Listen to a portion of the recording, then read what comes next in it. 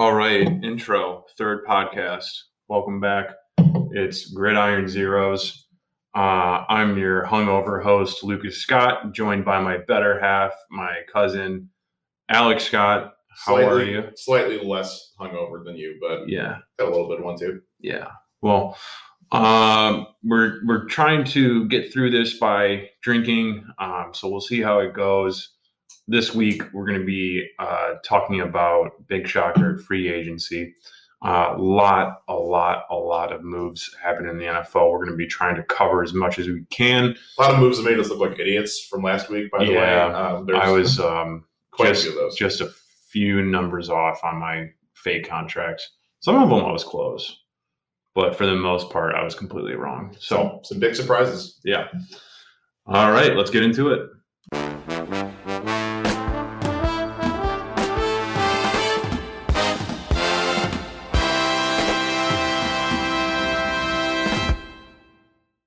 All right, so some big transactions this last week in the NFL. We figured we'd kind of break everything down by position. First and foremost being the quarterback moves this week. Obviously. Yeah, there was some big changes in the quarterback landscape. The first one being that we want to touch on was Andy Dalton signing with the Bears. We have kind of been talking about this being the Russell Wilson dream destination, and it seems like that's no longer going to happen now that they bring in Andy Dalton on a 1-year, $10 million contract. Yeah. Yep. Yeah. So, Lucas, what do you think of the move? I mean, I really thought that Russell Wilson was a pipe dream. Thought there was no chance that was actually going to happen because, I can't picture Seattle dealing him. So, I guess really their next best option was Dalton. You don't think their next best option was to keep Trubisky around for a 1-year deal? I thought so, but I mean, they're not going to do that. I don't know. It really seems like they hate him, which I don't get it either. I think he has shown flashes here and there. So I don't fully understand it, but if you're going to go with a new quarterback, really now that I'm thinking about it too, they have Foles, and I don't know why you just take a shot with him for 1 year. But I mean, they might do that. Who knows? Dalton might not be the starter. I would assume that he's going to be the starter there. I bet Bears fans are just thinking this is the most Bears move they could have made because they just don't seem to have a grasp on how to actually handle their quarterback situation properly. No, I don't think this signing has any juice to it. I don't think this is getting anyone excited. Heavens no. I think he's just a step in the wrong direction. Yeah, they're not going to draft someone this year because both the GM and the head coach are kind of on the hot seat. So they need to just bring in a stopgap and see what happens kind of thing. And for some reason, they kind of felt he was the best choice. I know that their OC, Bill Lazor, has a connection to Andy Dalton from his time in Cincy. So there's something there, I guess. But, I mean, what a dreadful quarterback room with him and Nick Foles and whoever they end up adding in the offseason here. But it's just this feels like that's it. Very they're going into the season with Dalton and Foles. Yeah, I mean, who is going to be the starter? No idea. Well, Foles has never been a good starting quarterback. No. Never. In Philly, he had that one really good season. Well, I'm not even talking about the Super Bowl. I'm talking about when he was a legit starter for them. When way back when what's his name? Chip Kelly was there, and he had that crazy good year. He was actually the starter for the year, and then he went to KC. Right, and he's been a career backup ever since. And he, of course, had the legendary Super Bowl playoff run as a backup. Yeah, he's never been a consistent starting quarterback. He was with the Jaguars. I think everyone kind of forgets about until. He got injured the first game. Yeah, so I mean that seems to be his biggest issue is he can't really stay healthy because he got injured last season too. That's why Trubisky came back in. Does Andy Dalton seem like an upgrade over Foles in any way to you? Doesn't to me. No, not at all.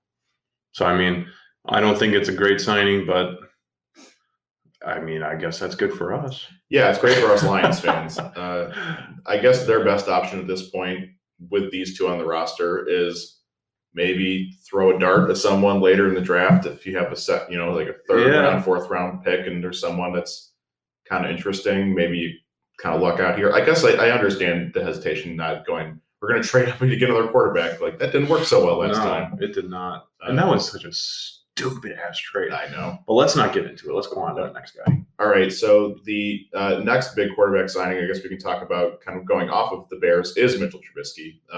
He signs a 1-year deal to be the backup in Buffalo to Josh Allen because he obviously does not expect to start, obviously, unless there's some I don't know injury.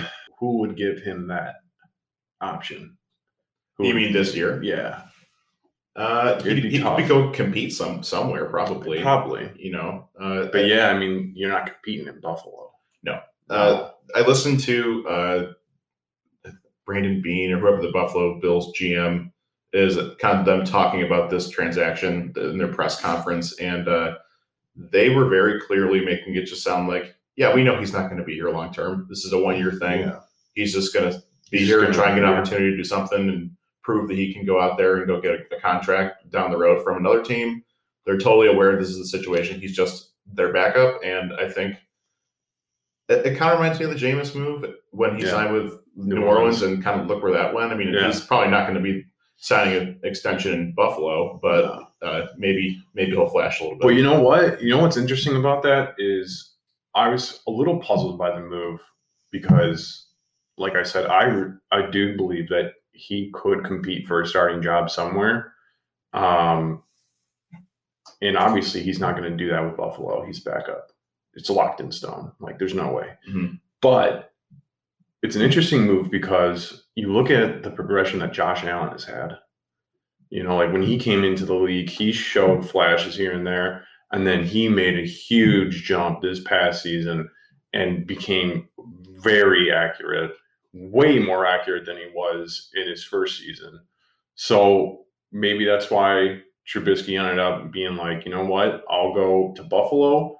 Maybe they can help me with my accuracy for 1 year, and then I'll make the jump and try to get a starting job somewhere else. Yeah, I guess the more I think about it, is kind of a win-win because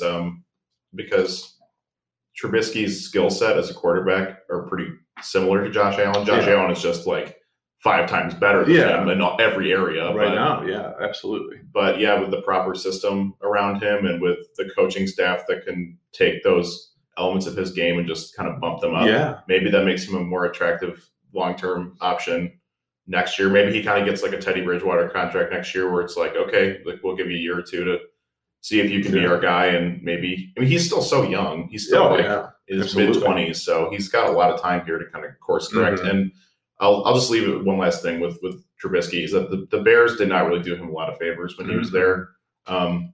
They, besides Allen Robinson, they didn't surround him with a ton of talent. Yeah. And I mean, like, good luck Andy Dalton. Seriously. So it's a mega inconsistent franchise. And I think this will benefit him in the long run. So it's an interesting time. It is. What do you got for the next one? Kind of going down my list here. Let's see. Let's talk about Fitz going to the Washington football team. 1-year deal. I like it.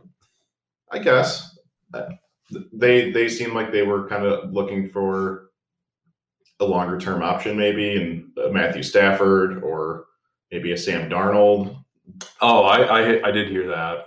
So I did hear that there was a possibility he was going to go there. So they land on Fitzpatrick, who, similarly to Nick Foles, can kind of go from Fitz magic to Fitz tragic.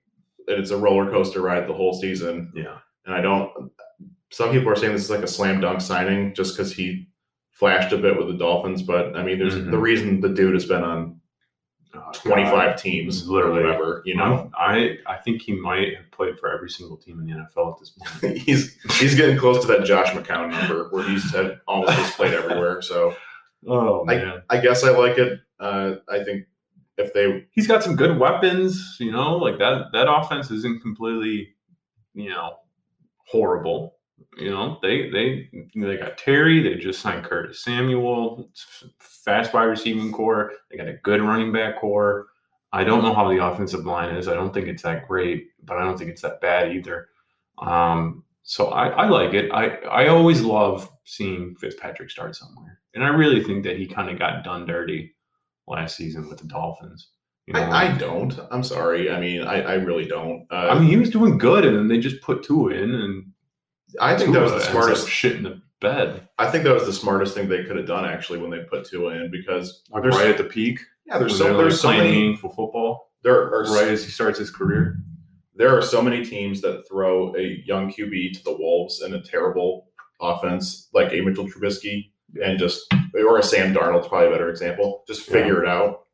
And a lot of Josh Rosen, a lot of these guys just sink and they don't swim. And you put Tua into a team that's playing well, and they're not, I mean, I would have kept him out the entire year then. The fact that they were even sniffing the playoffs last year was amazing, to say the least, because they were in a terrible spot the last couple of years. So they've been really bad the last couple of years. And I think it was a unique opportunity to throw a young guy into actually a thriving team and see what he's got. Jury's out on Tua. I'm not trying to defend Tua here. I don't really know what to think of him yet, but I think that's a better option than keeping Fitzpatrick out there where you know what you're going to get. He's 36 years old. He's not your long-term answer, but like, what's the point ultimately if you're trying to build a winning team for like years to come? So, do you think they make the playoffs if they leave Fitzpatrick in? You say Miami or Washington? Miami. The chances are pretty similar. I do. They weren't that far out with Tua. No, they weren't. But I mean, Fitzpatrick put him in that position.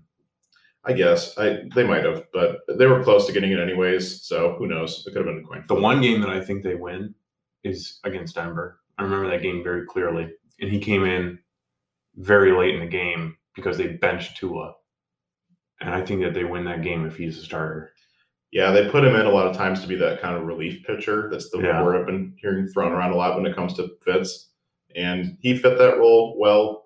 I don't think Tua wanted anything to do with it anymore, so he goes to Washington now. And besides Taylor Heineke, he doesn't really have a lot of competition. I like the move kind of similarly also to the Patriots signing Cam we kind of touched on last week. I like it if, again, in the draft, they throw a dart on someone and they can groom someone long-term, because Washington needs that. Yeah. Fitzpatrick's 36 years old. Yeah, he might be there for 2 years or what. I mean, quarterbacks play for a while now, but he's not their long-term answer. And it's a good move for this year because they are just a quarterback away, it seems like. But long-term, I don't love the move. All right, what you got next?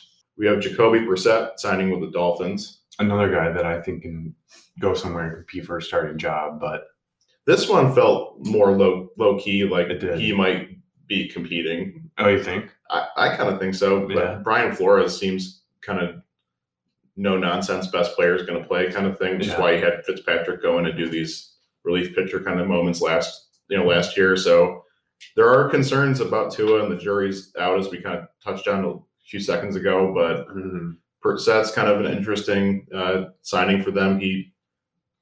He's a good backup if he doesn't start. He seems like he was very well liked in Indy and New England. So I like the move as far as the backup goes, and maybe there's something there if Tua doesn't pan out. You've at least got a competent backup who's not going to lose you the game. Yeah.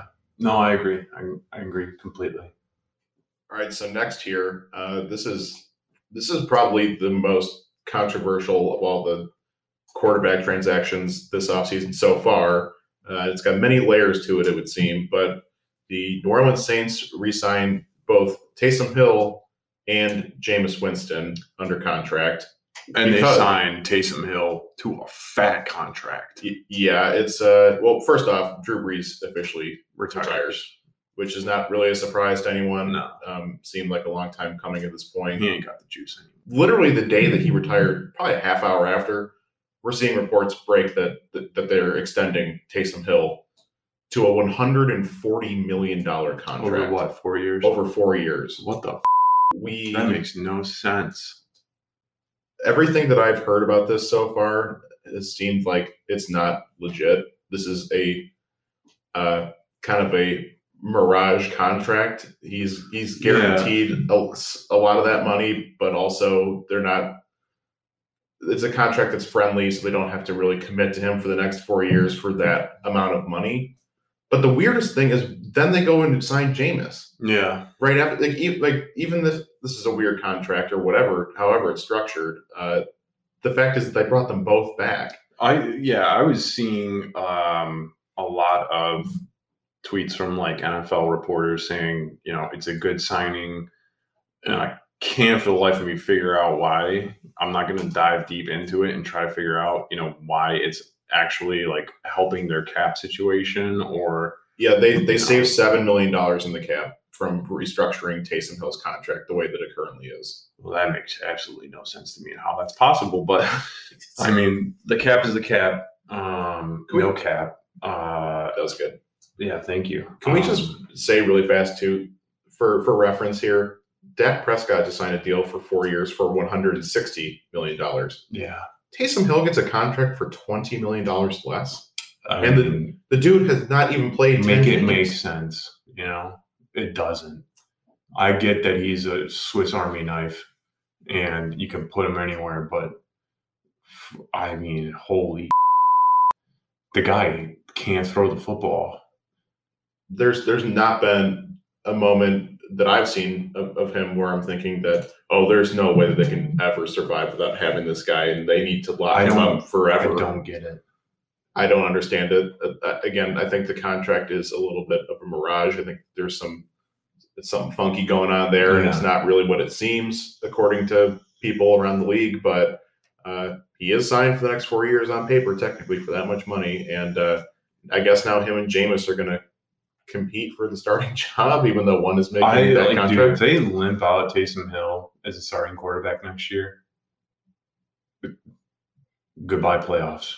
He's sneaky old too. I think he's 31. You're kidding. No, he's not like a young guy. Like he's halfway through his career, presumably, especially with the style that he plays. Yeah, he's taking shots he never slides. No. He's going to take a shot every time he runs the ball. He's very physical. He plays that mobile West Coast style, but a lot more just scrambling and running and trick plays and direct snaps. It's a weird offense, but it works for them. Okay, so let's kind of flip it to Jameis here because we talked a lot about Taysom Hill. What's Jameis's outlook here? I mean, what do you think? I mean, he's going to be getting some playing time this year. He has to. There's no way that they're going to start Taysom Hill every game. I really, really have to imagine that it's going to be a similar situation to last year where Jameis now fills Drew Brees' role where, he's taking a majority of the snaps and then on a 3rd and 4, they bring out Taysom Hill, do a direct snap, run off tackle, and they pick up 2 yards and have to punt. You're paying Taysom Hill that much money to do that. Exactly. It makes no sense. And Jameis is the weird to say, but like the bell cow quarterback. Yeah. Like that's so bizarre. Yeah. Which I'm excited for. I think Jameis gets a bad rap. He's obviously had some very bad moments, some very bad decisions when it comes to throwing the football. But I think that, in that situation, I think that he can, kind of thrive and prove to everybody that, he's a QB1. And I think that's why it's a 1-year deal. What's the best possible outcome for the Saints in this scenario? I don't know what it is. I guess I would say that they make Super Bowl, but I'm talking just in terms of with these quarterbacks. What's the best possible outcome? That Taysom Hill balls out and you've got him under a super expensive contract. The guy grows a new arm and can actually throw the football, or that Jameis balls out. And then you got to resign him. Yeah, and it's like, why are you paying Taysom Hill all that money then?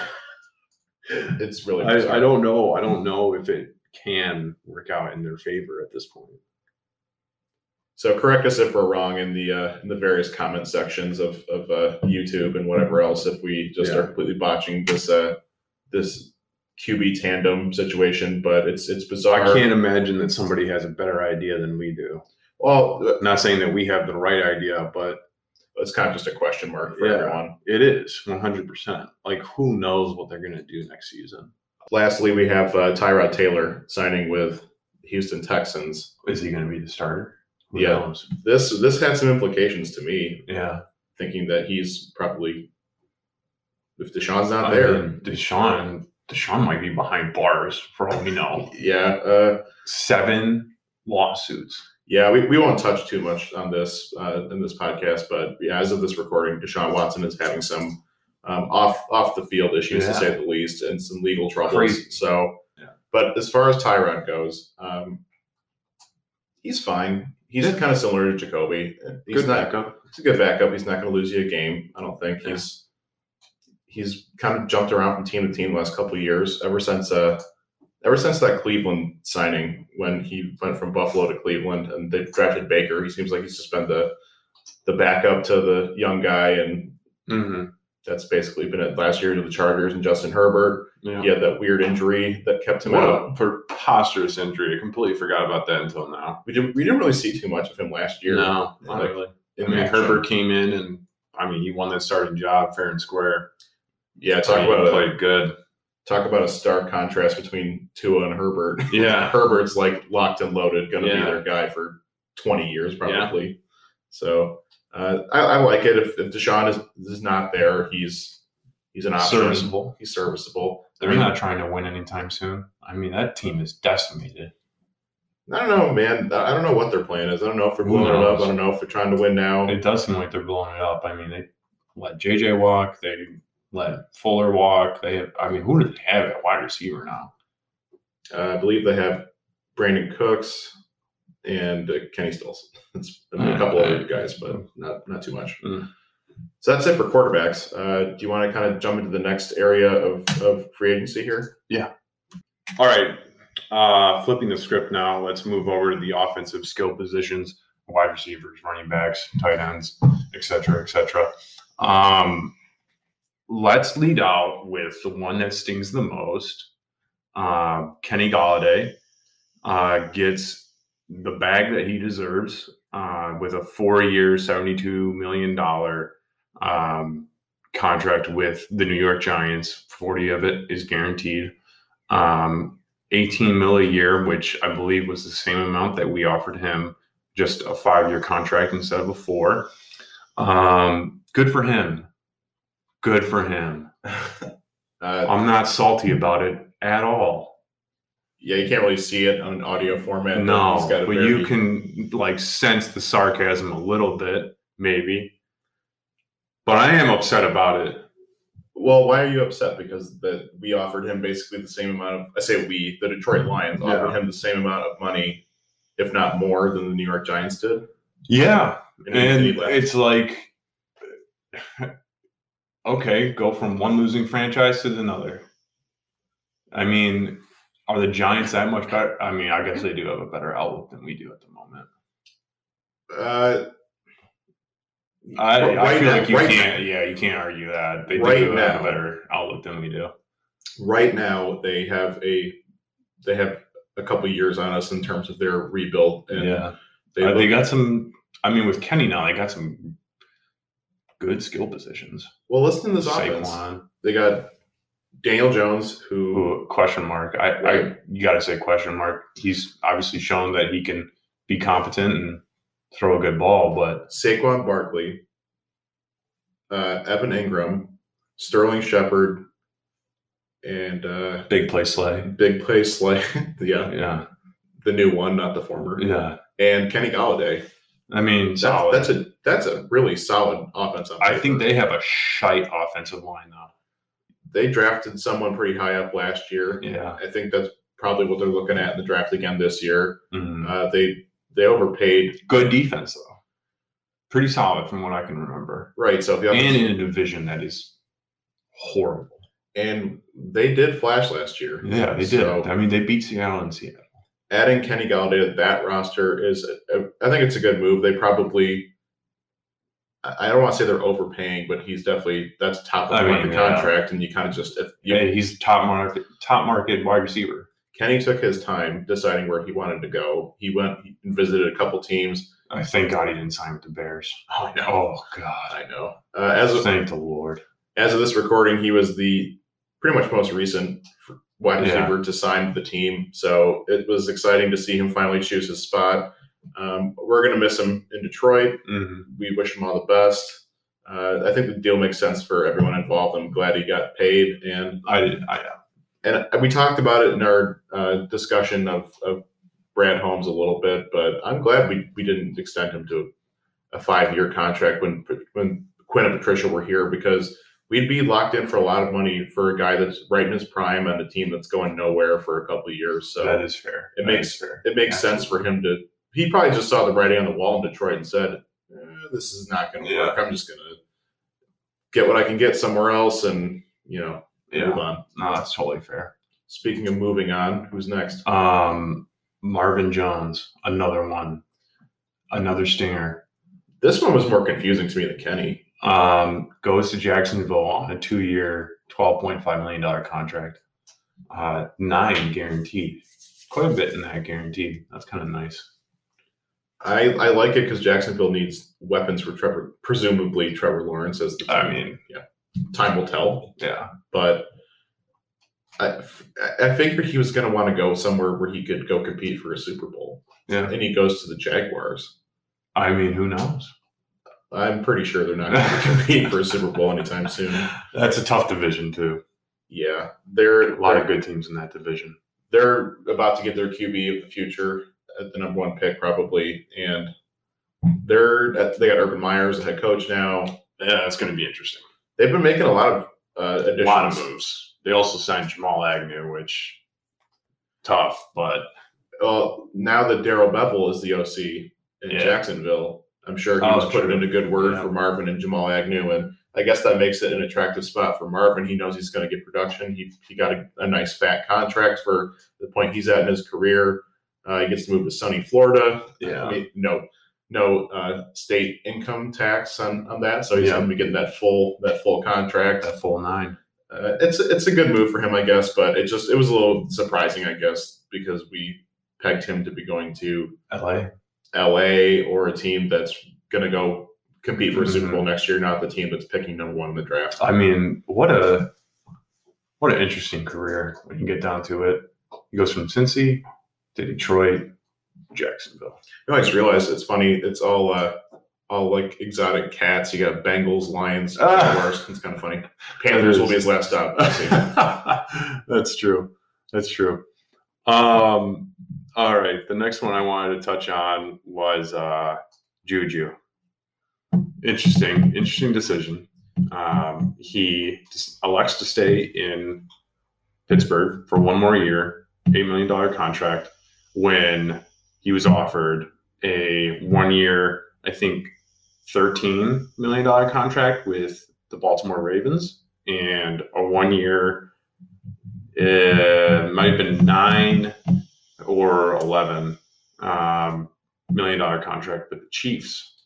This signing shows me that this dude wants to be a Steeler, because I understand that they didn't offer him, as you would say, buco bucks, for like a long-term deal to stick around, because free agency is kind of weird this season. A lot of guys are signing 1-year deals and not for a lot of money. But the fact that their arch rival, the Baltimore Ravens, offered him more money in the same amount of time, and he just said, no. I mean, he really could have stuck it to him. Totally, and the Ravens totally could use his services. Yeah. They missed out on a lot of good receivers in this free agency crop. So nobody wants to go catch balls from Noodle Arm Jackson. No. So I from that perspective, if I was a Pittsburgh Steelers fan, I'd kind of be, pumping my fist in the air saying, yeah, he's going to be a Steeler for many years to come, hopefully. When I was going through Twitter and looking for Kenny Golladay news, I was seeing a lot of, Ravens fans, kind of piping up and saying, come play here. And a lot of times I also got the same, I would start to see threads where Ravens fans and Steelers fans were going back and forth. That's hilarious. And Steeler fans were, I almost want to say hoping that Juju left and they don't want him anymore. Really? Which, I mean, it's such a small sample size. So, I mean, take that with a grain of salt. My theory, though, is the Chiefs and the Ravens put in the fine print, no TikToks and no dancing on opponent's 50-yard line on their logo. And he saw the fine print and he was like, I can't do it. Yeah, and Pittsburgh just infamously lets people be psychos on their team, so they can just do whatever you want. Yeah, man. Exactly. As long as you're as long as you're good, do what you want. Apparently, the Jets are making a big push for Juju as well. They're looking to build some semblance of a receiving core, and whether it's for Sam Darnold or if it's for Zach Wilson or whoever they end up drafting potentially. But They need to Juju make some signings. Juju says no and sticks in Pittsburgh, so we'll see if it leads to a long-term career in Pittsburgh or if it's just one more shot at the Big Ben Super Bowl run and we're just done after this year, and who knows. All right, last wide receiver I want to touch on. One that I was quite a bit off on when it came to the fake contract, AJ Green, who received a 1-year, $6 million deal with the Arizona Cardinals. I pegged him for a 2-year, $34 million contract. But we'll just, leave it at that. What'd you think of the signing?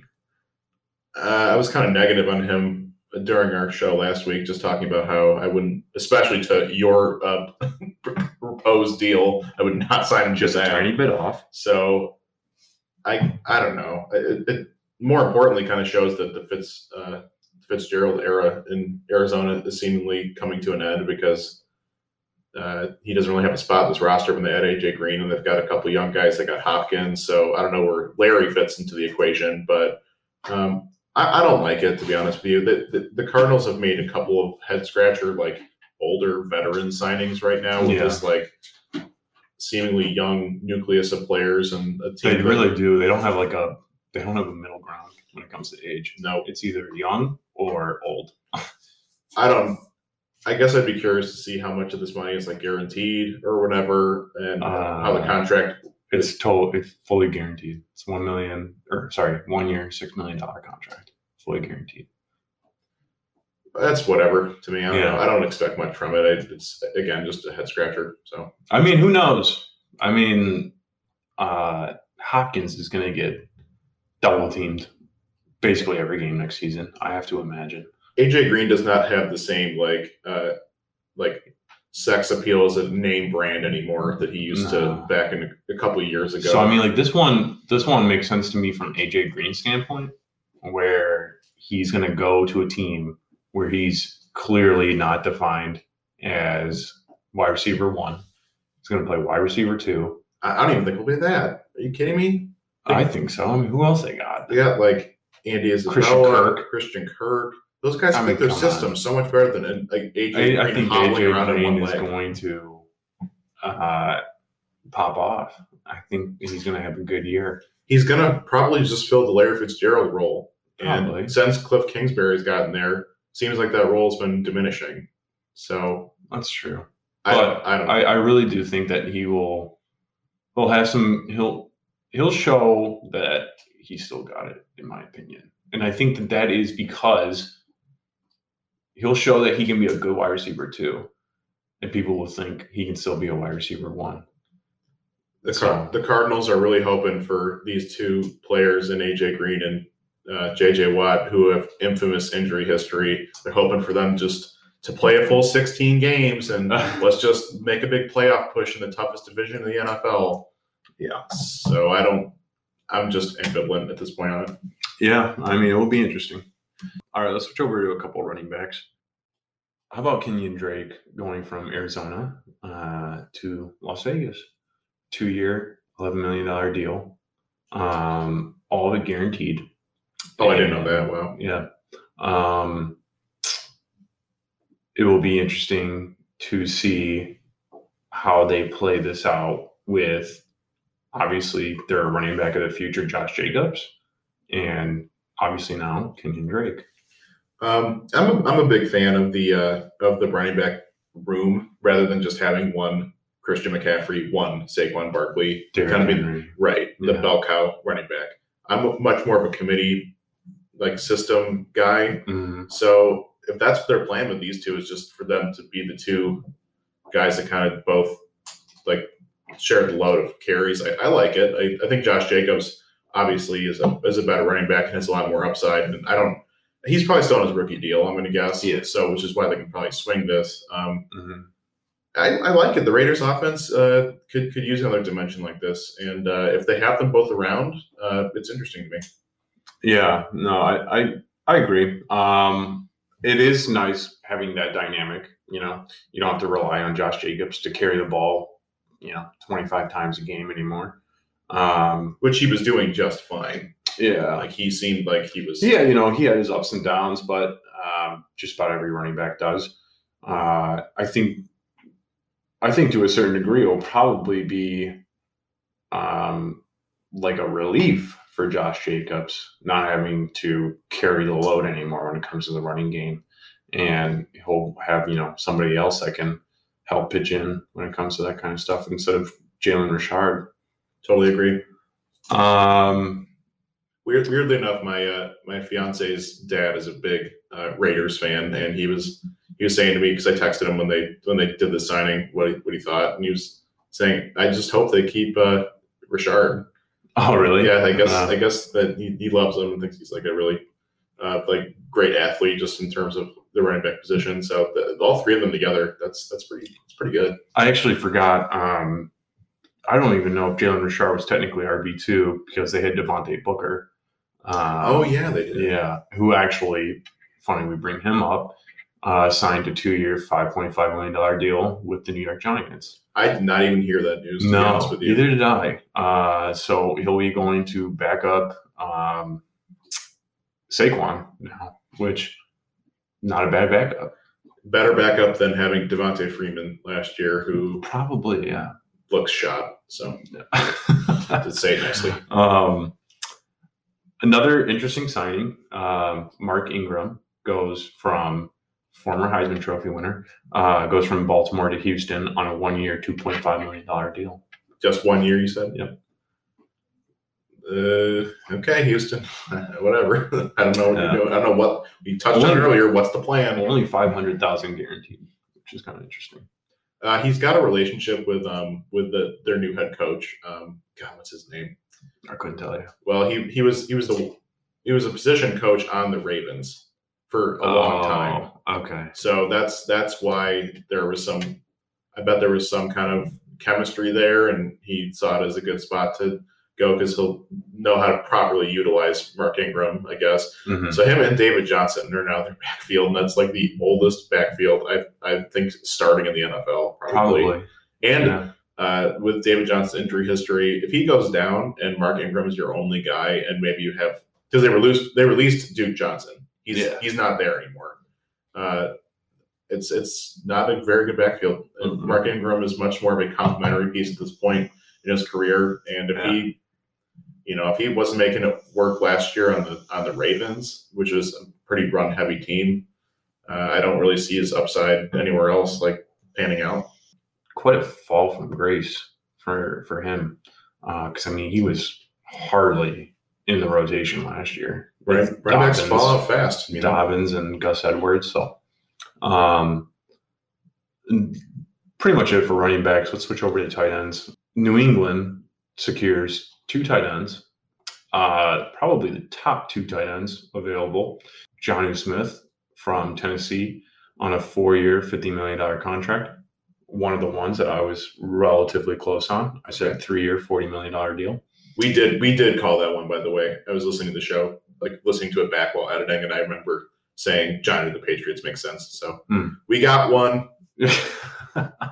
And then they also signed former Los Angeles Charger Hunter Henry to a 3-year, $37.5 million deal. I of all the Patriots' frenzy of free agents that they acquired, I think these 2 are the best. They make the most sense for them because they infamously had the greatest tight end duo in the history of the NFL, arguably. So adding these 2 guys who are both in their prime to an offense that desperately needed some juice, I like these signings a lot, and I'm curious to see if it's going to be a similar kind of split between like the tight end action between the 2, like if it's going to be a 50-50 thing or if it's going to be both on the field at the same time. Who knows? Deal. Yeah. I'm excited to see Bill Belichick cook with 2 tight ends that are good again. We've had to watch a lot of not very interesting tight ends since Gronk left, so it's good to have some actual flavor. Some firepower. Yeah, absolutely. The money's kind of a lot, but they don't seem to really care. They're really spending a lot this offseason. Yeah, obviously I think it's a great signing for both of them. I think that they're going to flourish in that system. They know how to do a 2 tight end system already. And I think that, yeah, they'll both shine there. I really do think that. But they have Cam Newton as their quarterback. That's the question mark. Absolutely. He can do a lot of little dink and dunk. I mean, it's going to be dink and dunk offense. They're going to get 9 catches for 90 yards a game, I would assume. Calling them now, they're both going to be fantasy darlings. You think so? Yeah. I feel like it's tough to do that when there's 2 of them. But, I mean, Hernandez and Gronk did it a couple of years back. So if anyone can make the 2 of them into elite fantasy players, it would be the New England Patriots. Yeah, absolutely. We can touch on how Gronk returns to Tampa Bay for another year, which I think is a little surprising. I would have figured that he would have, hung up the cleats again after winning that Super Bowl, but he seems like he's just having fun. Yeah. So I think the reason he kind of quit out on the Patriots was because he was super banged up injury-wise and also not having very much fun. Yeah. But now he's seemingly rejuvenated a bit, and he's with Tom, and they're at the top of the mountain, and he's in Tampa, and it's just party town, and why not? And it really seems like he doesn't have to turn it on until they need him to. They got 18 other weapons. They don't necessarily need him to be what he was in New England, who was just the number 1 threat on that offense, receiving wise. So it's very on brand for Gronk to want to come back, I think. And I mean, a 1-year, $8 million deal. Whatever. Absolutely. Come on back. These are the moves that they got to make if they want to just get the band back together and compete. They got to just keep all these guys around. Yeah, absolutely. Okay. Quickly touching on not the sexiest aspect, but obviously very important, the offensive linemen that signed some big contracts. Starting out with a team that really needed some good help on the offensive line, the Kansas City Chiefs, who signed the guard Joe Thuney from New England to a 5-year, $80 million deal. Arguably the best guard out there. So huge help to Patrick Mahomes in keeping him healthy. I like the signing. I think they desperately needed to get some guys in there after releasing the 2 tackles. This makes it pretty clear as to why they made the changes that they made at the offensive line. They released Eric Fisher and I believe Mitchell Schwartz, both gone. Yeah, those are 2 key pieces. They drafted Fisher number 1 overall 7-8 years ago or whatever. It was a big shift. I think he's from CMU, by the way. He is. Yeah. Fire up chips. Sure. So they needed to make a big splash here, and they still have a lot of work to do on the O-line to get Patrick Mahomes protection here hopefully for years to come. Joe Thuney's still pretty young in terms of offensive lineman. 29. Yeah, about 20, 29. So that's a good spot to be in his career. It makes them better, but like I said, they still have some holes to fill. So this is a step in the right direction for sure. Yeah. And then Trent Williams, who my fake contract was 3 years, $60 million, wasn't completely far off. Just miscalculated by $3 million on a yearly average. So Trent Williams stays with the San Francisco 49ers on a 6-year, $138 million deal. How old is he? Secured the bag. He's 33, so they're expecting him to play to 39. That is outrageous. Yeah. Total guaranteed was 55.1. This is insane. Yeah. That's crazy. So I can't imagine that he plays that out. Andrew Whitworth for the Rams is one of the oldest offensive linemen in football. I don't even think he's that old, and he's probably going to be out pretty soon. I mean, Trent Williams is a phenomenal tackle. And he's got severe injury history.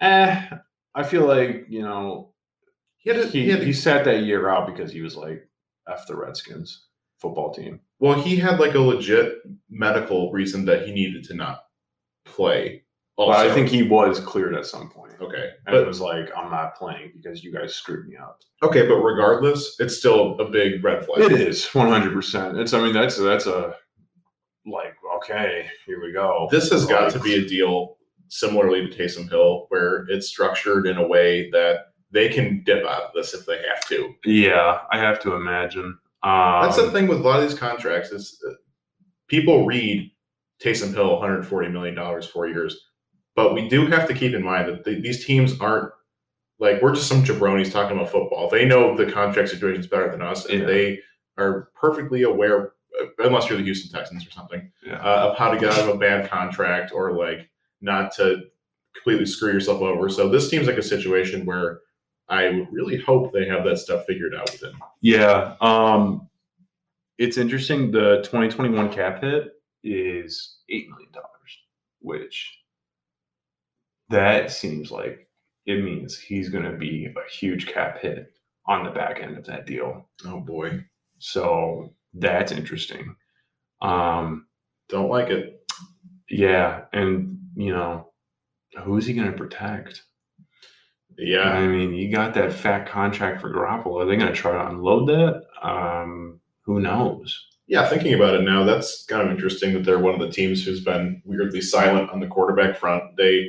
Not even a backup, not even someone to come in and like be the backup of Jimmy G because he probably will go down. Yeah. So they got to either be looking at the draft or they got to be looking at like a Sam Darnold or maybe Watson if everything kind of crumbles further. Yeah. So I don't know. Who knows? All right. So switching over to the defensive side, in the secondary, we had a couple signings. Somebody who was paid quite a bit was Shaq Griffin, who went from Seattle to Jacksonville, filling the hole of Jalen Ramsey, I presume. 3-year, $40 million deal. Well, I don't want to pretend that Shaq Griffin is even in the same Shaquille Griffin. There's a Shaq Griffin and Shaquille Griffin. Yeah. That he's even in the same ballpark as Jalen Ramsey. I mean, you think? No, definitely not. Jalen Ramsey is like top 3 in the league corner wise, and Shaquille Griffin's kind of like he's got that potential. Shaquille Griffin's kind of he's very solid. He's 26. Okay, so he's very a younger side. I guess I like it. I don't know. They're just kind of throwing some money around and trying to see what sticks, I guess, which just seems like a very Jacksonville Jaguars way of doing things. I kind of like it. They need help there, obviously. Yeah. So sure. No, I like it. I think he'll add a dimension to that defense. I think that he'll be able to do the same thing that he was doing in Seattle. Lock down wide receiver 1. And do you know who's playing opposite of him? No, not off the top of my head. Okay. Yeah, I'm not sure. The safety Jalen Mills, who was in Philadelphia, picks up the bag from New England, who makes another signing. 4-year, $24 million deal. Pretty good for a safety, I would say. $6 million a year. I don't know too much about him, but I mean, if New England's signing him, he's probably got some upside. It's just so surprising to see Bill throwing around the bag of money to people, like actually making a lot of big acquisitions here. At least now we're talking about last week. You're talking about how we didn't. What's the plan for them, right? Yeah. Like they signed Cam, and we were like, okay, well, now what? Like, what's your direction? This is a signing along with all their other free agent acquisitions that they're making a pretty clear push. Yeah, they feel like that they're a playoff team and they can compete. So yeah, good for them. I would agree with that 100%. They seem to have a plan in place and they're executing it to perfection at the moment. Never made this many big free agent signings that I can remember, but the last time that they paid top of market value to a secondary player was Stephon Gilmore. And we all know that dude is probably the best corner in the NFL. Yeah, probably. Definitely up there. So it forebodes well for them, I would say. Yeah. Lastly, the last guy we want to touch on, going to our rivals who we can't seem to beat. Patrick Peterson signs a 1-year, $8 million deal. I was kind of off on that with the Minnesota Vikings. It seems like a good signing for them. I think it's a good fit. Yeah, they needed somebody because I'm pretty sure that core of cornerbacks is extremely young and not very established. So Their bringing in a defense, veteran like that, right? Their defense is a mixed bag of pretty young guys and also older veterans who are getting up there. So he kind of fits the latter. I mean, he's still got juice for sure. Like he can still play. And like I said, I think on last week's show or the first show, I was saying that he seems like a guy who will go play with his hair on fire when he gets to his new spot. He's been wanting to change of scenery for a while. So I think that could happen. And it's going to be a problem for us probably. I don't know how many more years he's going to be, a lethal lockdown corner. Yeah, but to his credit, I mean, we're not very threatening with our wide receiver core at the moment. Hey, Rashad Perriman, man. Yeah. So he probably will have some good games against us. Who knows? I like the signing. Yeah, it seems good for them. This is completely off topic and should probably go into the Lions portion, but who was that asshole that we signed from them last season? Who said he was Everson Griffin. Everson Griffin, thank you. I just completely forgot about him. Well, is he still on our team? He signed a deal with Dallas actually, and then we traded for him. Yeah, that's right. And I think that was a 2-year deal, so I want to say he might still be on this roster. I'm probably wrong on that, but that will be interesting. All right, let's switch over to linebackers. Enough about Everson Griffin. This is what really gets you pumping. Yes, little disappointing that we didn't go after any of these guys. I can understand why. They seem to have a plan, Brad Holmes and Dan Campbell. But it certainly would have been nice to get one of these guys. We'll start out with Bud Dupree, who's going from Pittsburgh to Tennessee on a 5-year, $82.5 million deal. Good signing for Tennessee. They seem like they've stripped away a couple pieces on defense, especially some of the veterans who've been there for a couple years to presumably make room for a big splash signing like this or add some other pieces. But it's a good fit. I think Tennessee's right in that window where they are still very much competing. And this is the kind of team where a signing like Bud Dupree makes sense. They're in the thick of it. Bud Dupree's in his prime. He doesn't have to do all the work by himself. He's surrounded by a pretty talented unit. So I like it. I don't know. Their defense was the question last season. You think so? Yeah, because I think they had the worst defense when it came to third down conversions. See, the year before they were so good though. Yeah, that's what throws me off. I don't know, but yeah, their defense could not get off the field for the life of them.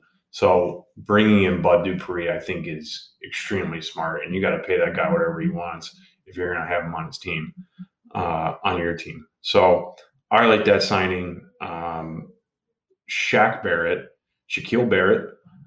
Stays with Tampa Bay. Very smart on their part. 4-year, $68 million deal. I think this is another guy that I had a fake contract for. I said 5-year, 125, so a tad bit off. I actually had one for Bud Dupree too. He was 4 years, 105, so again, a tad bit off. But I mean, keeping the band together. I guess that Chris Godwin tag makes a little bit more sense now. We're kind of scratching our head on it and saying, why wouldn't you tag a guy like Shaq Barrett or one of these defensive pieces? Because those are the guys seemingly you need to keep together. Yeah, and they probably had no doubt this guy's going to come back, especially with the contract we're offering him. I'm glad to see him come back. It's really fun to watch him play on this team, and they needed him, and there's not really too much more to say on it. They seem like they're just trying to recreate the magic last year, and I'm not going to be. He was a key piece of that. I'm not going to be the one to tell them they can't do it. Yeah. So I definitely think that's a great signing for them. Circling back to the team that seems to be making the most moves, New England. They signed former Baltimore Raven Matthew Judon to a 4-year, $54.5 million deal. This was really surprising. This was the move to kind of start off their run. It kicked it off for them. Yeah. I just saw that. I was like, whoa, okay. Like they're adding that expensive of a piece on their defense. Like Bill Belichick's doing that. Yeah. I think it's a really good fit. They needed to add some juice to their linebacking core, and Judon is he's a beast. It's going to be a scary defense. Yeah, I mean that is going to be the key part to that defense now. You think he's going to be kind of the captain of that defense? Yeah, I think so. Okay. I think so, especially in that linebacking core, that front seven core of people. I mean, he is by far.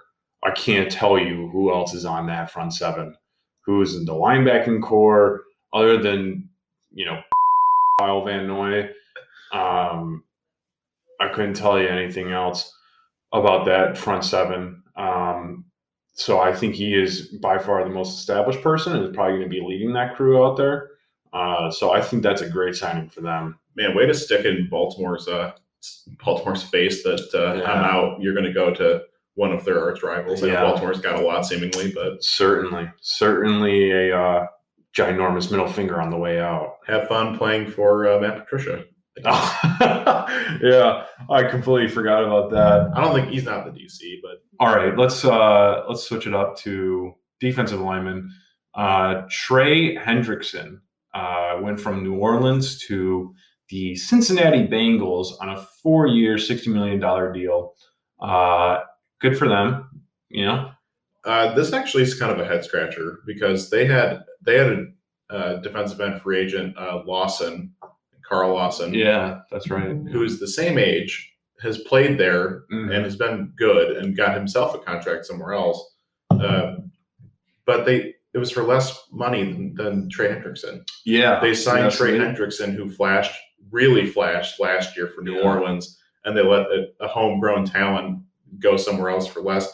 It's kind of confusing to me. Cincinnati always seems like they're very much, we're going to just groom all the talent in-house and we're going to re-sign our guys, and that's how they've been going for a long time. They're not really big spenders in free agency. So this was a very confusing move to me. Yeah. No, now that you put it like that, that certainly is a rather interesting deal. I'm glad we did not sign him in Detroit. I mean, looking at that contract, I mean, I would much rather take Romeo at 3 years, $37 million, than take Trey at 4 years, $60 million deal. So speaking of the devil, Carl Lawson goes from Cincinnati to the New York Jets on a 3-year, $45 million deal. So same amount of money. Again, Carl Lawson is a year younger. So, I mean, I guess Cincinnati really just felt that Trey was better than Carl. I guess. As far as the New York Jets angle of it, they need help on every side of the ball they can get. So I'm glad that they put a little bit of money into someone who's on the younger side and has a lot of upside still. Yeah. He doesn't have Greg Williams around him to ruin him, so that'll be good. Well, I mean, Greg Williams is a great defensive coordinator. But now he's got Robert Saleh. Oh, true. Legit great defensive coordinator. No, that's very true. He's much better. All right. Last guy that I want to touch on before I list off some of these names that are still available to you. Yannick Ngakoue signs a 2-year, $26 million deal with the Las Vegas Raiders. Great signing by them. Yeah, I love it, man. Yeah, I think it's great. I think that is a steal and a half. Absolutely. We talked about it a little bit on the show last week in terms of teams who could use his service.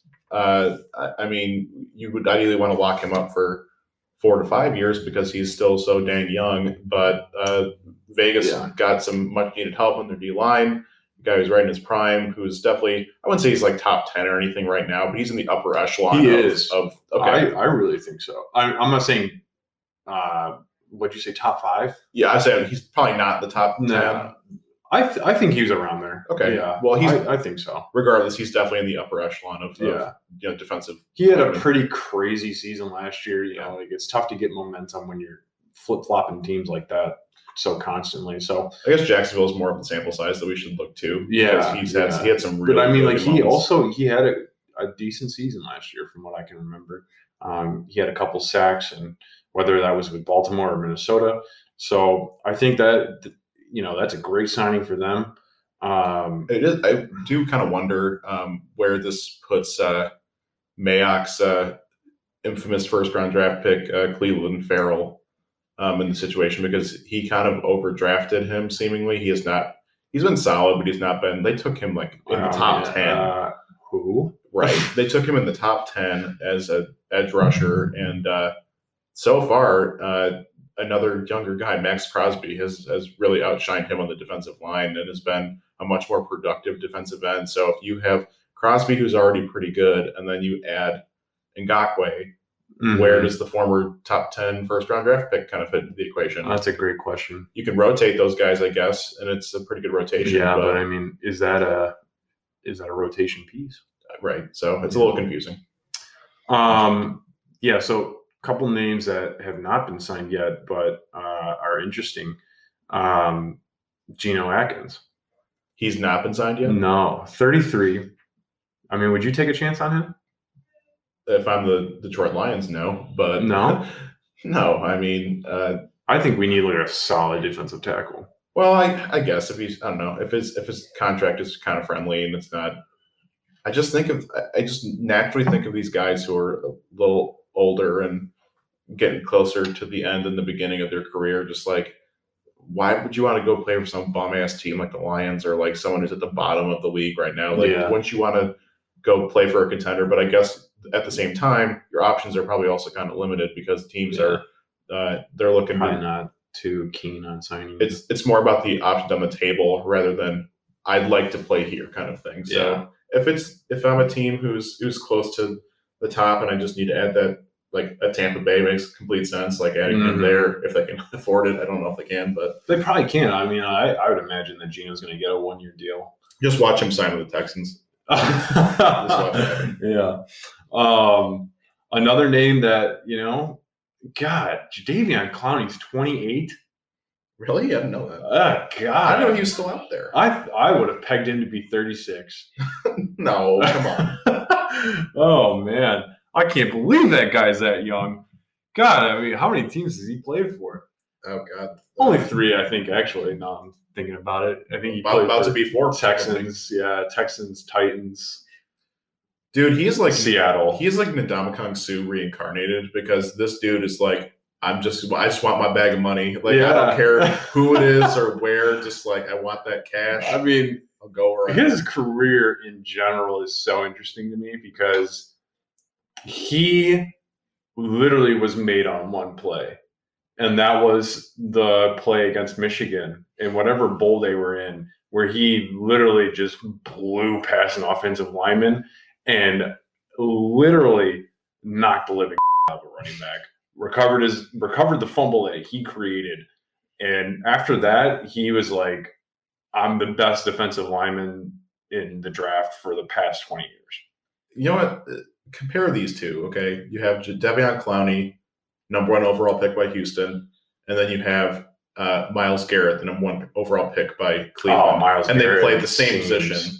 Myles Garrett seems light years ahead. That's what I'm thinking. Right? They were smart. They locked him up for a couple of years. Yeah. They got him under contract, and that dude is a wrecking monster. Jadeveon Clowney has been a very good defensive good. Elite. Definitely. But number 1 overall pick, I don't think it's panned out to that. No. I would definitely agree. And I mean, again, in like recent years, I mean, he hasn't done much.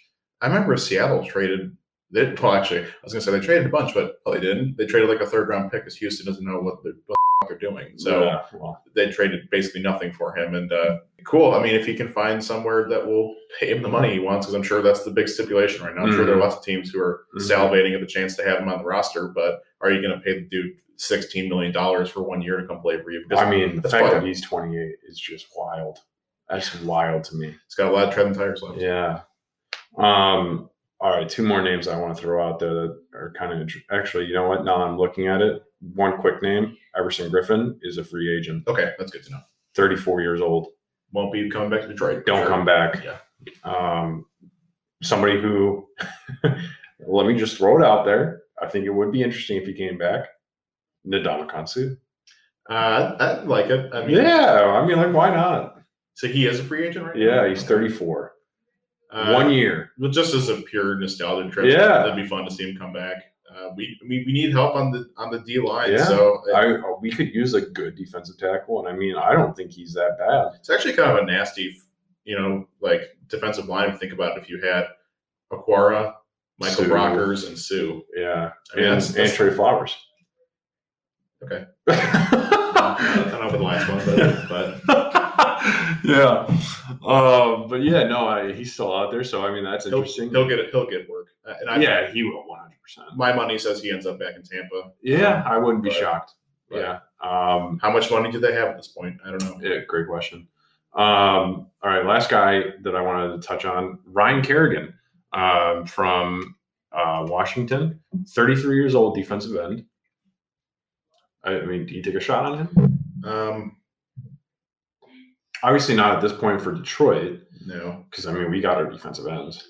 I guess. I mean, he's been pretty good his whole career. He's been consistently one of the leaders in that defense. I'm surprised they let him go. Yeah, me too. To be honest with you. I mean, of course we're saying that, but he could very well end up back in Washington. That's a good point. Yeah. That we kind of last week we were kind of all the guys who didn't get the tag or whatever. We were like, okay, where are they leaving? A lot of guys did sign back too, so it's a possibility. But you know what? Now I'm thinking about it. You know where he would be a great fit, and I'm just thinking this because I don't know why, but New England. I mean, come on. Yeah, that seems like a New England signing, does it not? He kind of seems like he's like a Patriot way kind of dude. Exactly. Yeah. So I imagine the damage Matt Patricia could cook up with that guy. Yeah, no, it would be interesting. All right, what do you say we switch over to some Lions talk? Yeah, we got to talk about their acquisitions, and then we're also going to take a walk down memory lane with Matthew Stafford. Get the tissues. Let's go Lions! All right, now we're switching it over to the good part of the show. Just kidding, the entire show is phenomenal. But the Detroit Lions have been making some free agent signings, been making some trades. So some pretty interesting stuff. To be expected because this roster is a skeleton crew right now. So. Absolutely.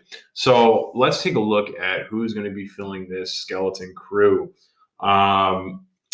We have kind of touched on it already, but thank God Romeo Okwara is back. Absolutely. 3-year, $37 million deal. Great signing, in my opinion. Well worth it. We were talking about it in our franchise tag segment last week, just saying how it wouldn't make any sense for us to let him walk and then go sign a Trey Hendrickson or someone like that. So I'm so glad to see he's back. I really thought he was going to go get a bag of money. I thought he was going to leave too. So that makes me ecstatic that he's back. And I'm pumped he wants to be here. Like he was through this show with Patricia and Quinn, and he still is like, I've got faith that we're going to be good. I'm going to stay here. He gets to play with his brother still, so that's cool. I love it. He's by far the best player on our defensive line, no doubt. Yeah, absolutely. So in the quarterback position, we'll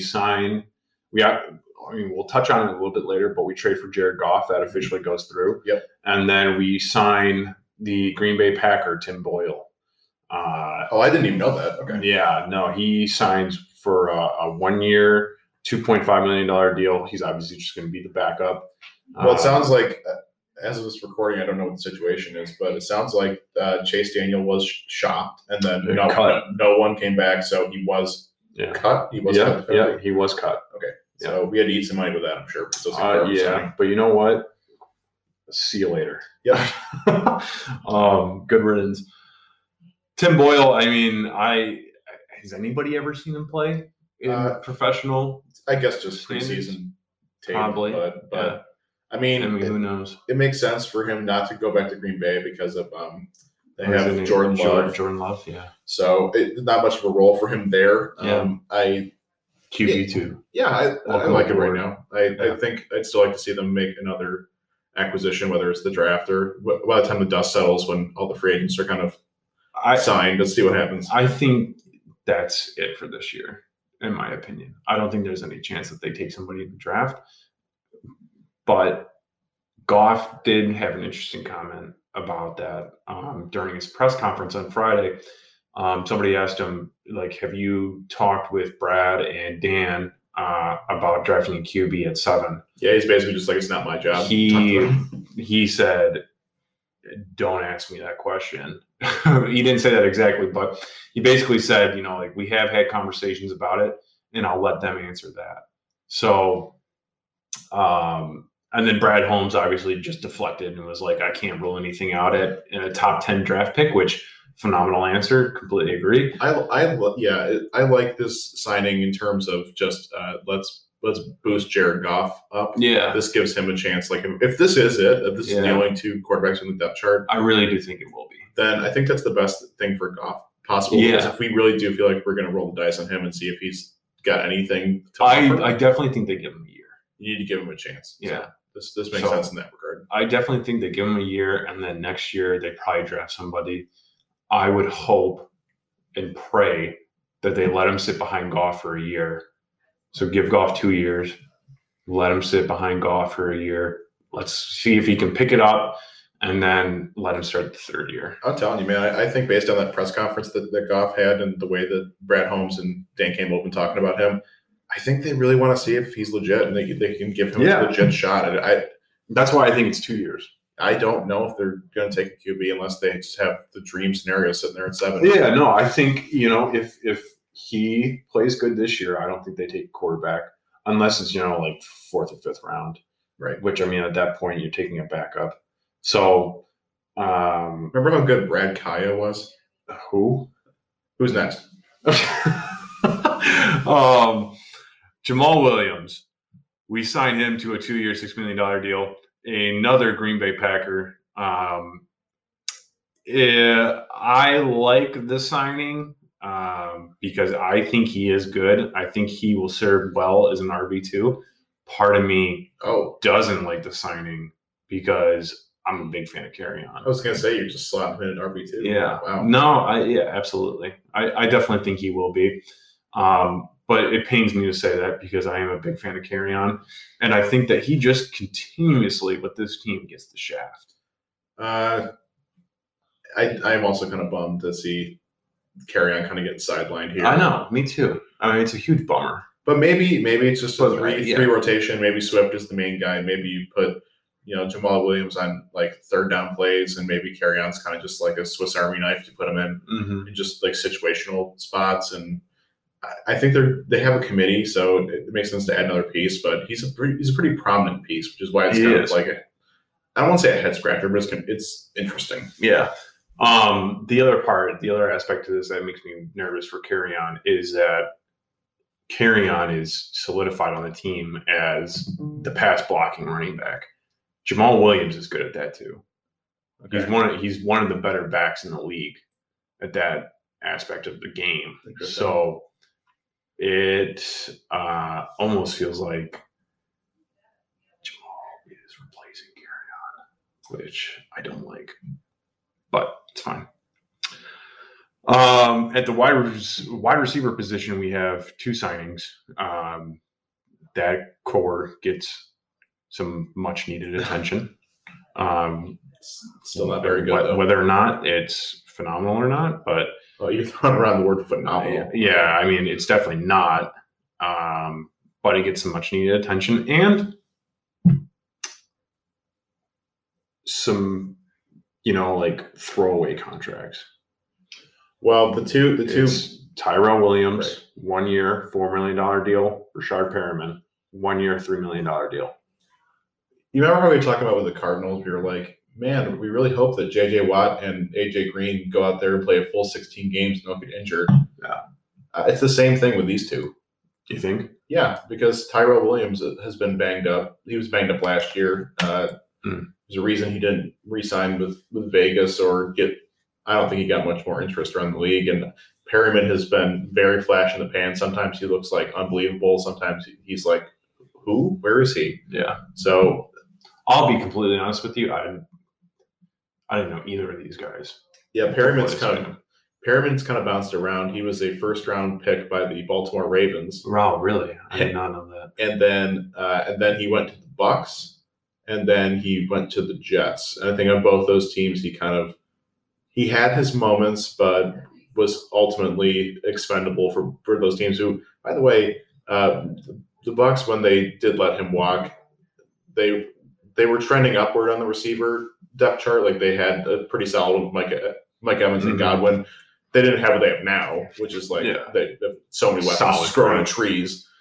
So they let him walk, but the Jets let him walk, and the Jets have like garbage receivers. So well, I mean, they were making room for what they have now, I guess, which is a good crew. I don't know, man. It seems like it's either really gonna miss or it's gonna hit. I don't have. My thing is like it's whatever. Like, you know, we're shipping this season. As much as Jared Goff said in his press conference, this is not a rebuild. That's exactly what it is. Yeah, so, I don't know why you're saying that stuff. Yeah. I mean, he can't can't come out and be like, yeah, we're rebuilding. Why not, though? Why not? It's just, you know, we are for looks.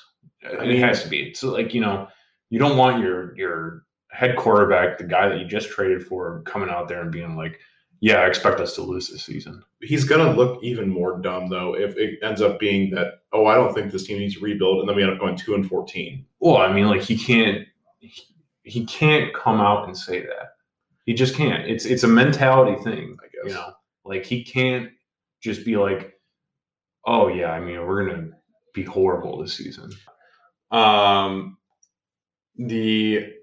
sorry, real quick, again on the wide receiver core. Who's wide receiver 1 this season? Who do you think? Is it Cephas? Probably Tyrell Williams. You think? Yeah, Cephas didn't do enough last year to really cement himself as a. I mean, I guess on a garbage roster. I would put him bare minimum wide receiver 2.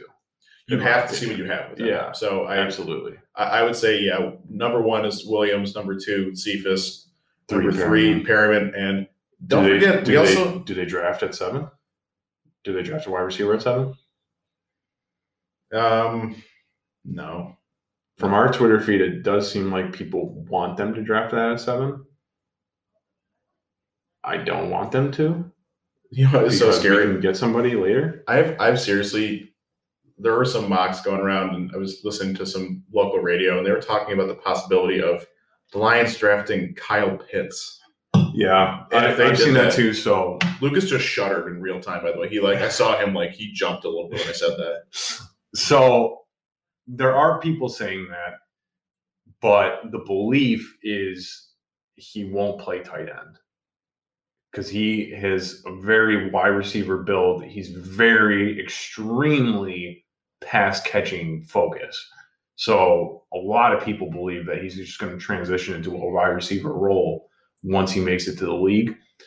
So if they do pick him at 7, while I won't be ecstatic, I won't be flipping the out. Well, they better come out day 1 and say, hey, he's not guaranteed to be a tight end. We don't know what he's going to be. Well, they have to because, I mean, my Lord, would that be horrible.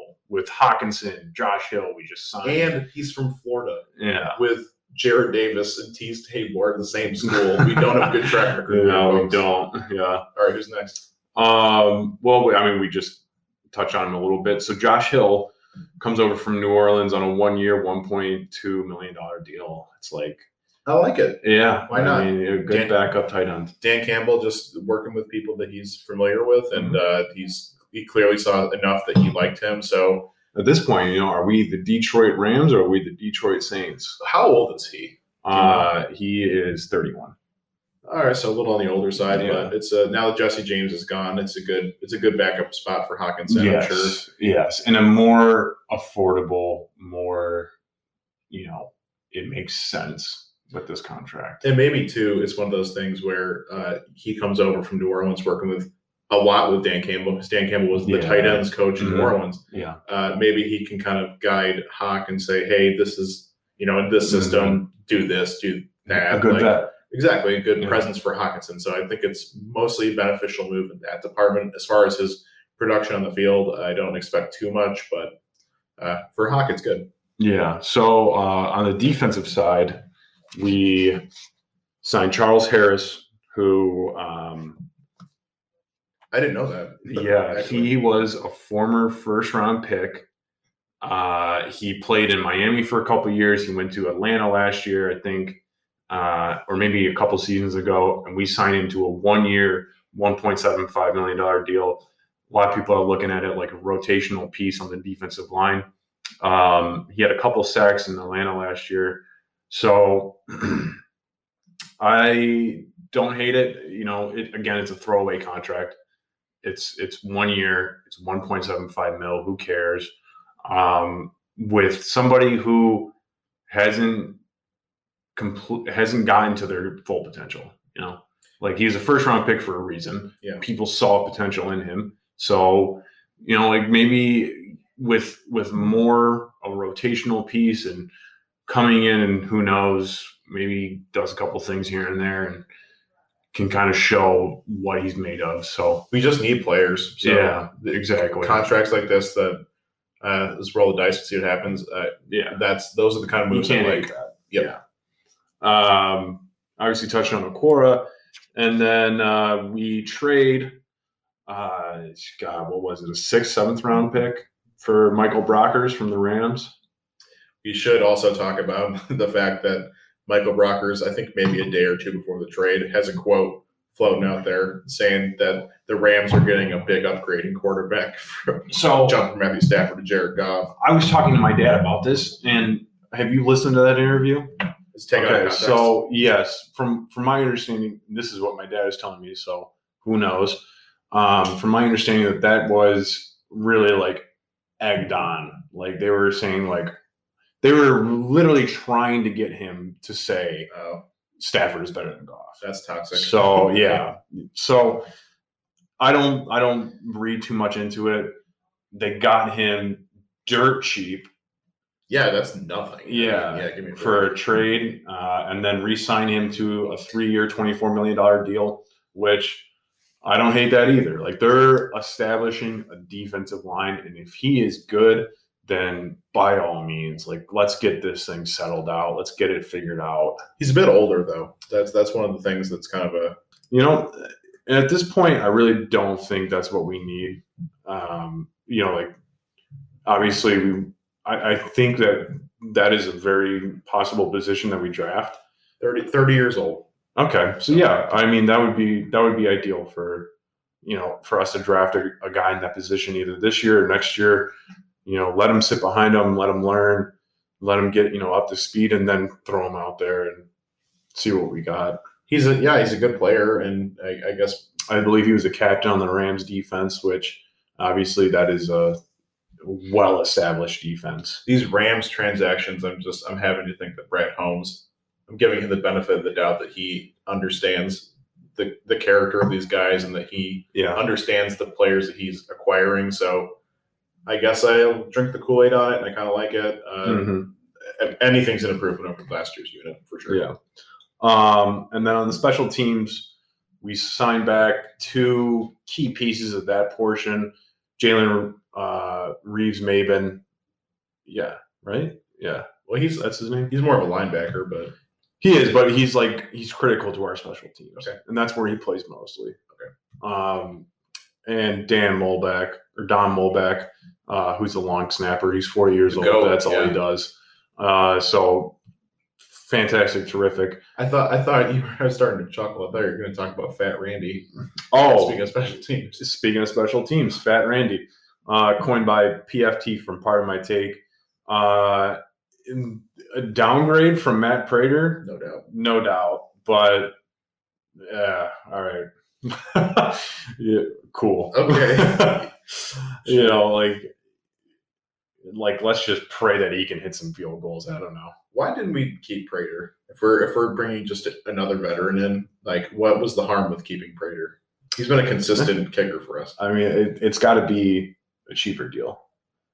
It seems like that's what they're doing with every position. We're going to need a lot of field goals next year, though, to even have some semblance of a scoring team. No way, dude. Goff's going to throw for 60 touchdowns. Okay, 60 is a pretty high number. He's going to break the record. I was thinking more of the 45-50 realm, but yeah. We obviously cut a lot of people. This past week it was Joe Dahl and who did we cut on the defensive end or the defensive line? Danny Shelton, who we signed last year. No, he wasn't bad last year. I think that defense was a dumpster fire, as we've touched on many times. But him and Jamie Collins were actually somewhat decent additions. Who they came in and they weren't great necessarily, but they definitely were good role players, and they were consistently some of the better parts of that awful defense. So he was owed some money though, so I'm kind of ambivalent. They're cutting those contracts that just didn't make any sense. I've been hearing an interesting term about what's going on with this team right now. They're bloodletting. they're just like, look, it sucks right now. We got to gut this thing. We got to get rid of these garbage contracts, and we got to start from ground zero, and that's cool with me. And interesting thought. Coleman gets cut, goes to Miami on a 1-year, $2.75 million deal. Bob Quinn was paying that guy $9 million a year. That's so bad. Oh my God. Smartest man in the room, brother. So I like what they're doing. I like a lot of these signings. I think the draft is going to be where we're going to see the biggest amount of just overall just change and like turnaround of this roster. It is going to be so interesting to see what they do at 7. We've got a lot of holes to fill. Yeah, so whether it's trade down, draft a wide receiver, draft a linebacker, which fingers crossed. Actually, what would be phenomenal would be that San Francisco trade where we trade down to 11 and still get Micah Parsons. That'd be unbelievable. So, golly, that is going to be exciting. We'll have lots of coverage on that as we eke closer to it. Yeah, absolutely. All right, now switching gears, still talking about Lions, but I'm going to touch on a rather touchy subject. The official trade of Matthew Stafford for Jared Goff and what was it?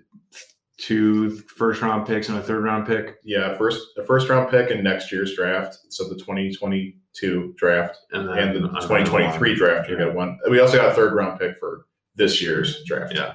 So that officially goes through. Jared Goff is a Lion. We saw his press conference on Friday.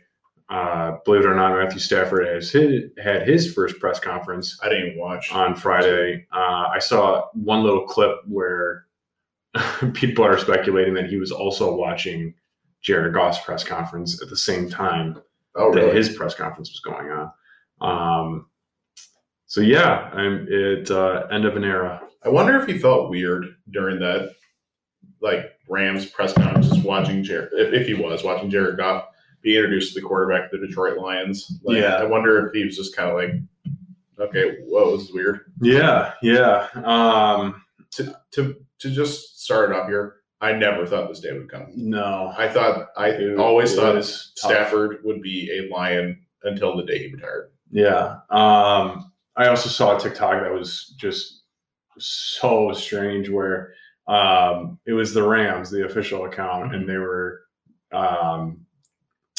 taking a video of Stafford walking into, what is it, Stadium? Or SoFi, sorry. SoFi Stadium for the first time. And, they had a big banner up on there saying, like, welcome to LA, Matt. And, he's kind of just taking a look at it for the first time. And they put the vocals from Lose Yourself by Eminem on there. And I was like, piss off. Yeah, that's our guy too. You can't use that. I bet he was thinking the same thing. He's probably thinking like, all right. Yeah. So yeah, it's official. Start playing some Jack White after. Yeah.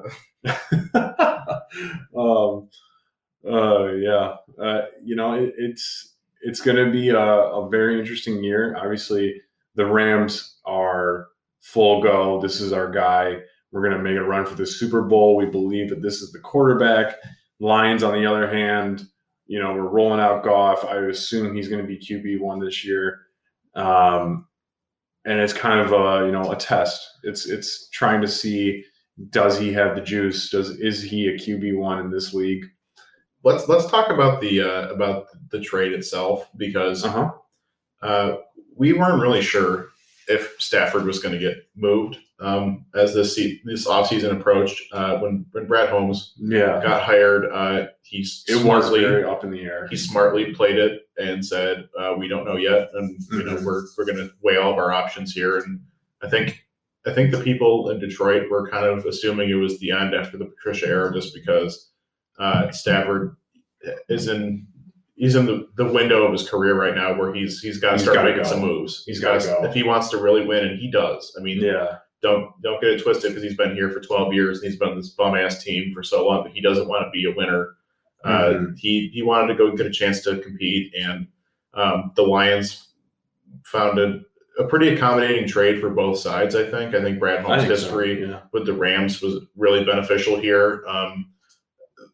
The relationship with Jared Goff and Sean McVay seemingly has kind of fallen apart. So Brad Holmes did a lot of studying on Jared Goff when they drafted him, and had seen him develop in LA, and he just thought this was a slam dunk trade if we can get a starter back and trade Stafford to a spot where he can contend and compete. And Stafford wanted to go to LA. That was his destination that he approved of and he liked. So really, the trade itself, not even talking about all the draft capital, because we got 2 first-round picks out of this trade.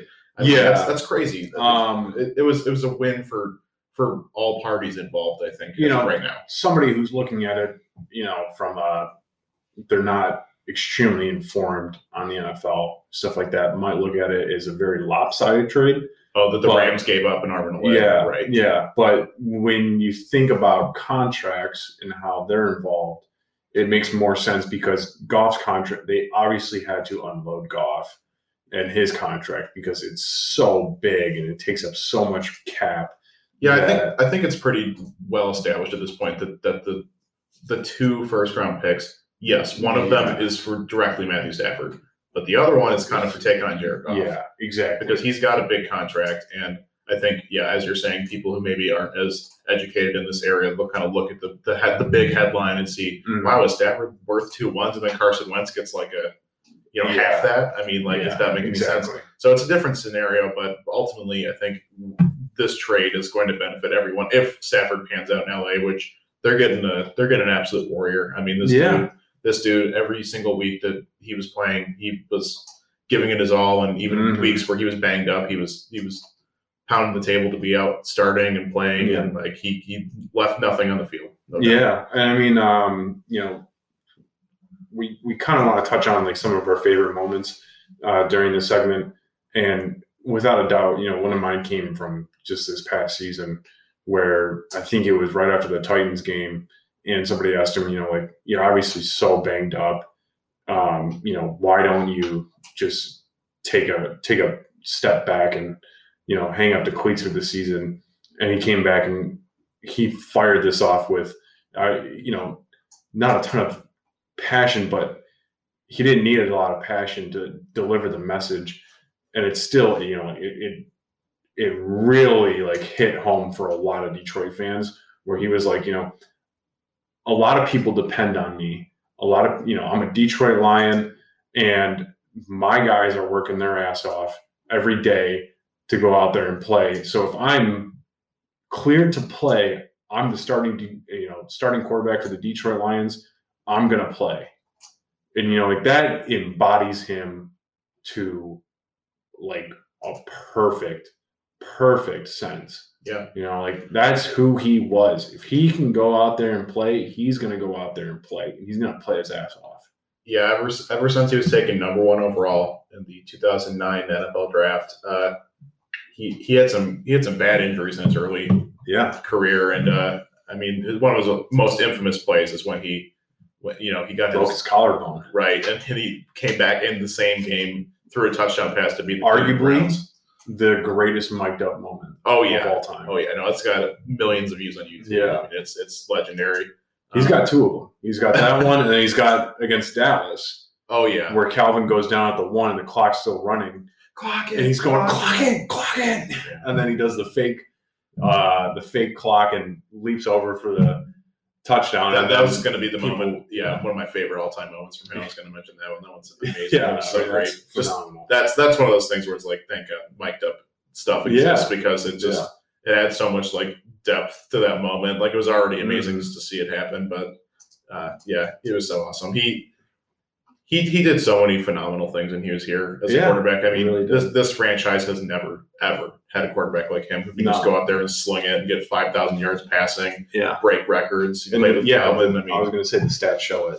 I mean, he's the franchise record holder for basically every quarterback stat possible. It always felt like when he was here that the direction of the team was, okay, we have an A+ quarterback. Let's see what we can try and do to help him out. But ultimately, just never got there. We never got there. And I mean, the biggest stat I think people are unfortunately going to remember about his tenure here is that he never won a playoff game. And he was here for 11, 12 years. And this league is results driven. And I don't know. I think it's a good time to be turning the page on this chapter of Lions history. But, you know, he's been such a consistently great player. And he was legit a lot of times the only reason that we would go out on the field on Sunday and actually even have a chance to win. Yeah. I mean, there was that one season where we had like 5 or 6 like fourth quarter. I think it was 8 something like that. Fourth quarter comebacks, and it was like a new league record. And he was pretty much the reason that we were in any of those games. Yeah. So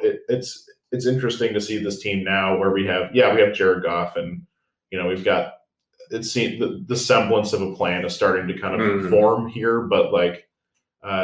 It feels weirdly lacking direction without him. Mm-hmm. Like it's hard to kind of like put it into words, but he was always the rock that we built this thing on, and he's not here anymore. So it's a little strange still. Yeah, no, I totally agree. The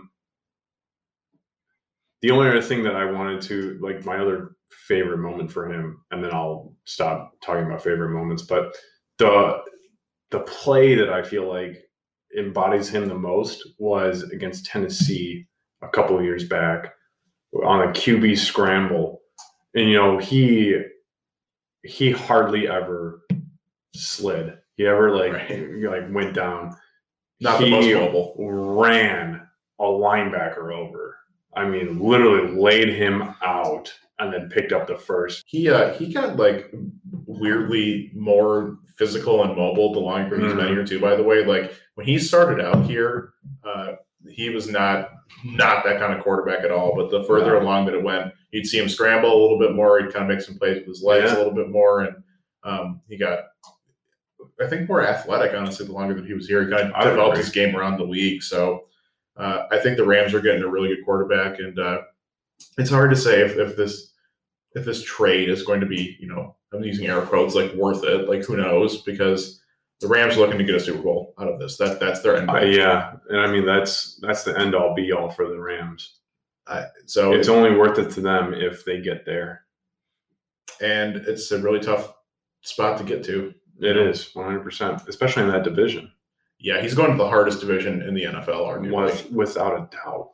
You know, I don't even know if you can throw up arguably. Because, I mean, like, that division is stacked. But he's coming into the best situation he's ever had as an NFL quarterback because he's got – their defense was number 1 last year. By far the best defense in the league. He's got a lot of weapons. That offense is no joke. You know, like, he can lead that team. And Sean McVay's mind. Yeah. I mean, Sean McVay – great coach. McVay is a very, very good coach, and he clearly – I mean – I don't want to harp on Jared Goff here, but he definitely made the most out of Jared Goff with what he was given. You know, he pushed them to a Super Bowl at one point with him, and we'll see what happens with Goff here. But I got to think that Matthew Stafford's an upgrade, no doubt, and I think he's going to get a lot out of him for sure. Yeah, so I mean that's a great segue. So let's flip the script. Let's start talking about the Lions a little bit more and Jared Goff. I mean, did you have any, you know, takeaways from that first press conference? He seemed a little sheepish, if I was being honest. I mean, he did seem a little bit nervous. Yeah, and I don't blame him. But overall, he seemed very positive, and at times he did seem a little more confident, and like he did seem more confident as time went on.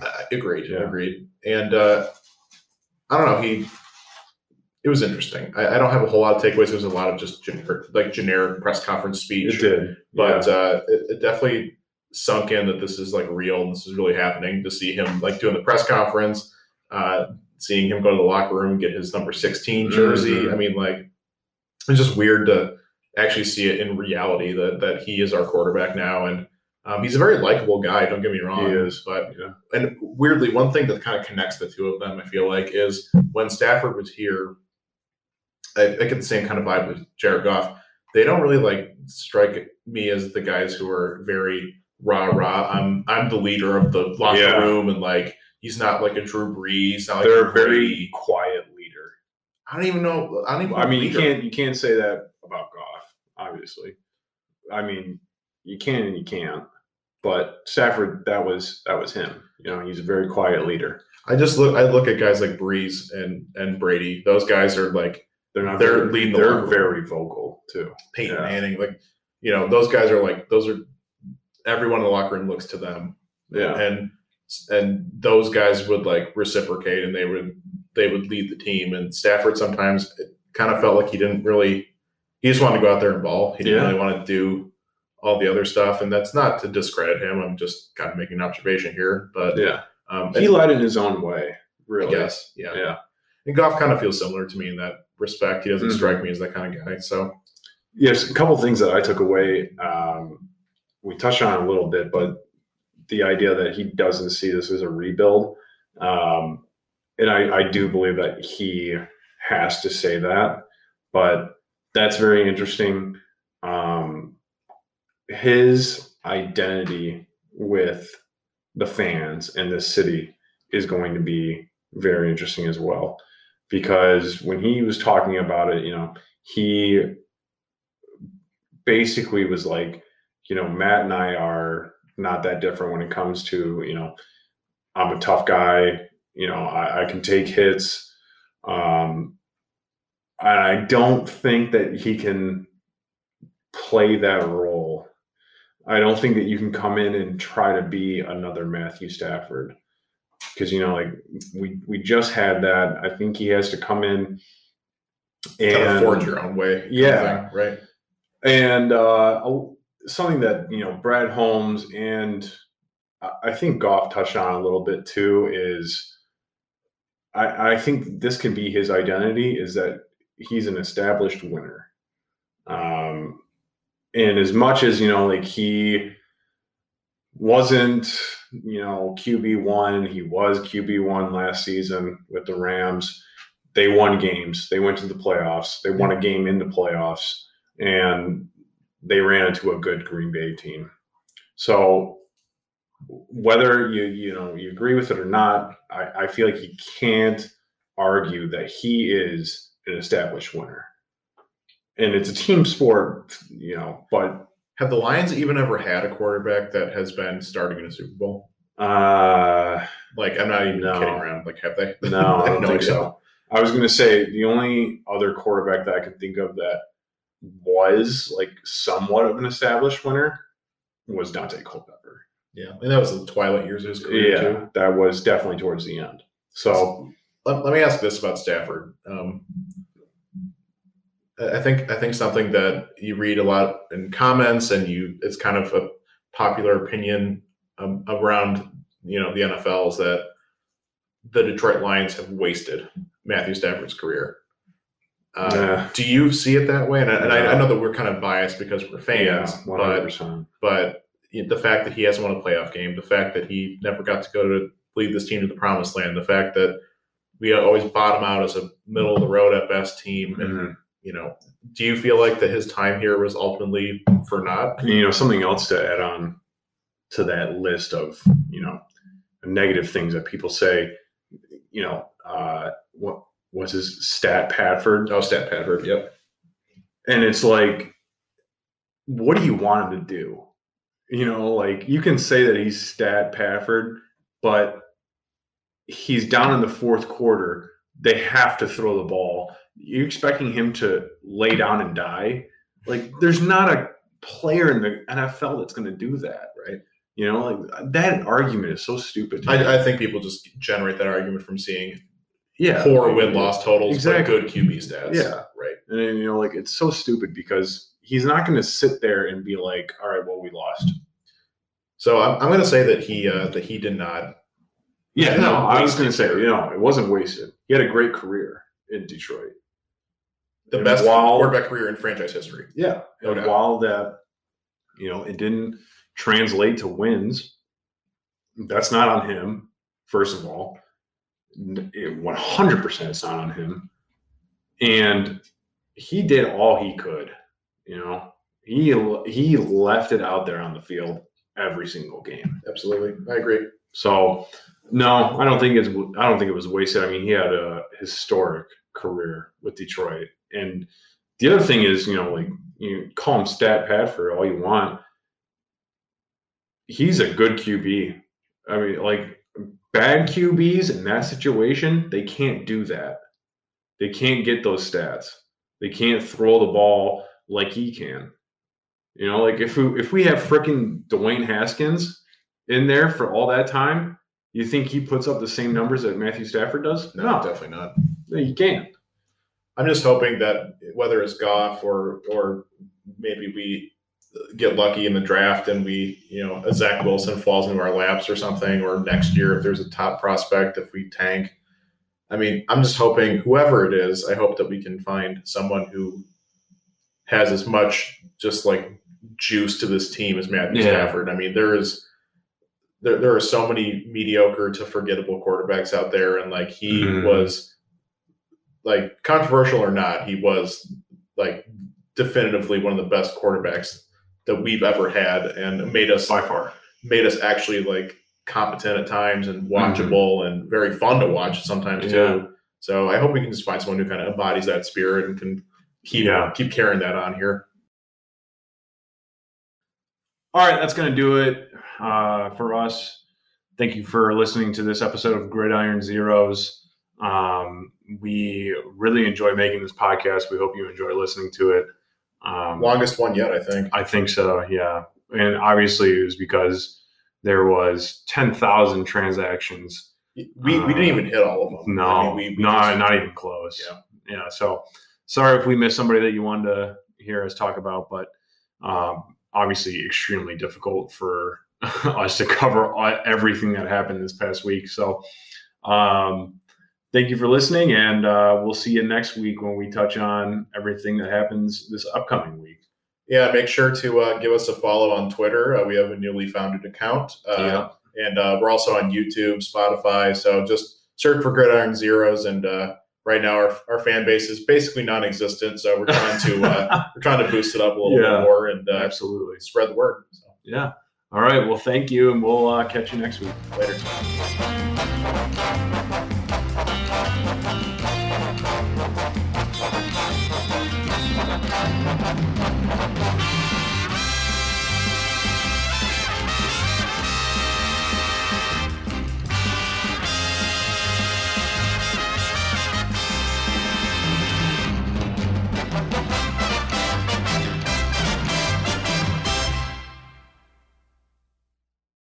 Hello. Did